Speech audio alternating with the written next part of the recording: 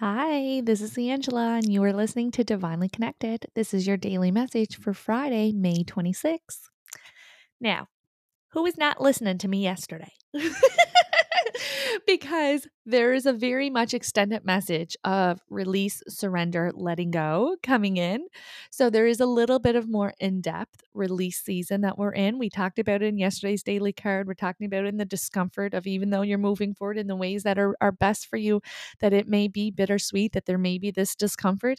And this echoes in today as well. Again, coming out with the release card, needing to release the mindsets, needing to release and let go of this season, this chapter. Again, remember that this grieving emotion is not something that is done in a minute or two. Grief is a process. Depending on how significant the experience or the connection was, will then dictate the length and the significance or the intensity of the grief. Okay, of that letting go, but they are bringing through a lot of reassurance. And not only that, the two cards, again, that say the same thing. There's always two cards in this deck that say practically the same thing, came out together. So the second card says the need to move on, seeking more from life than what you are experiencing, choosing to make big life changes, a change in priority, or leaving home. And yesterday's example that we used was the leaving of the house or the home or the move, right? So, again, very much echoing. If you woke up and just felt a little bit doubtful or being like, oh my God, am I really making the right thing, right decision? Yeah, you are. Yeah, you are. Well, you do have a learning curve coming in again. So, this can be learning for me comes in three ways. We either have structured learning, as in going back to school or taking classes. We have self learning, as in webinars, videos, books, reading, doing it on your own. Or we have life lesson learning, which is our life learning, which is life lessons. We just do it as we learn as we go. And there is a little bit of B and C. So this is you challenging yourself. Maybe this is putting your self-development tools into action. Maybe you've been doing therapy and this is you pushing through with it.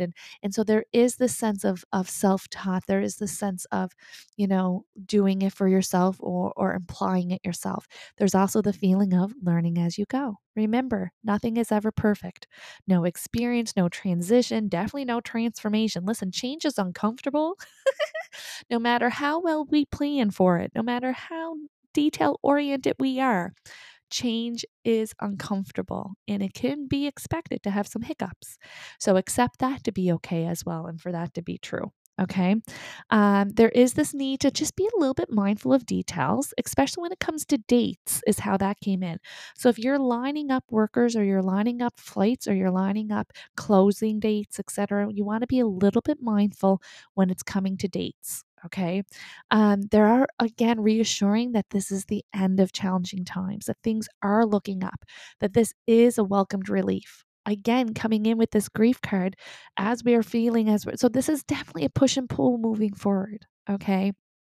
And whether you're grieving someone who you love dearly or a relationship or an ideal or how you thought your life would be,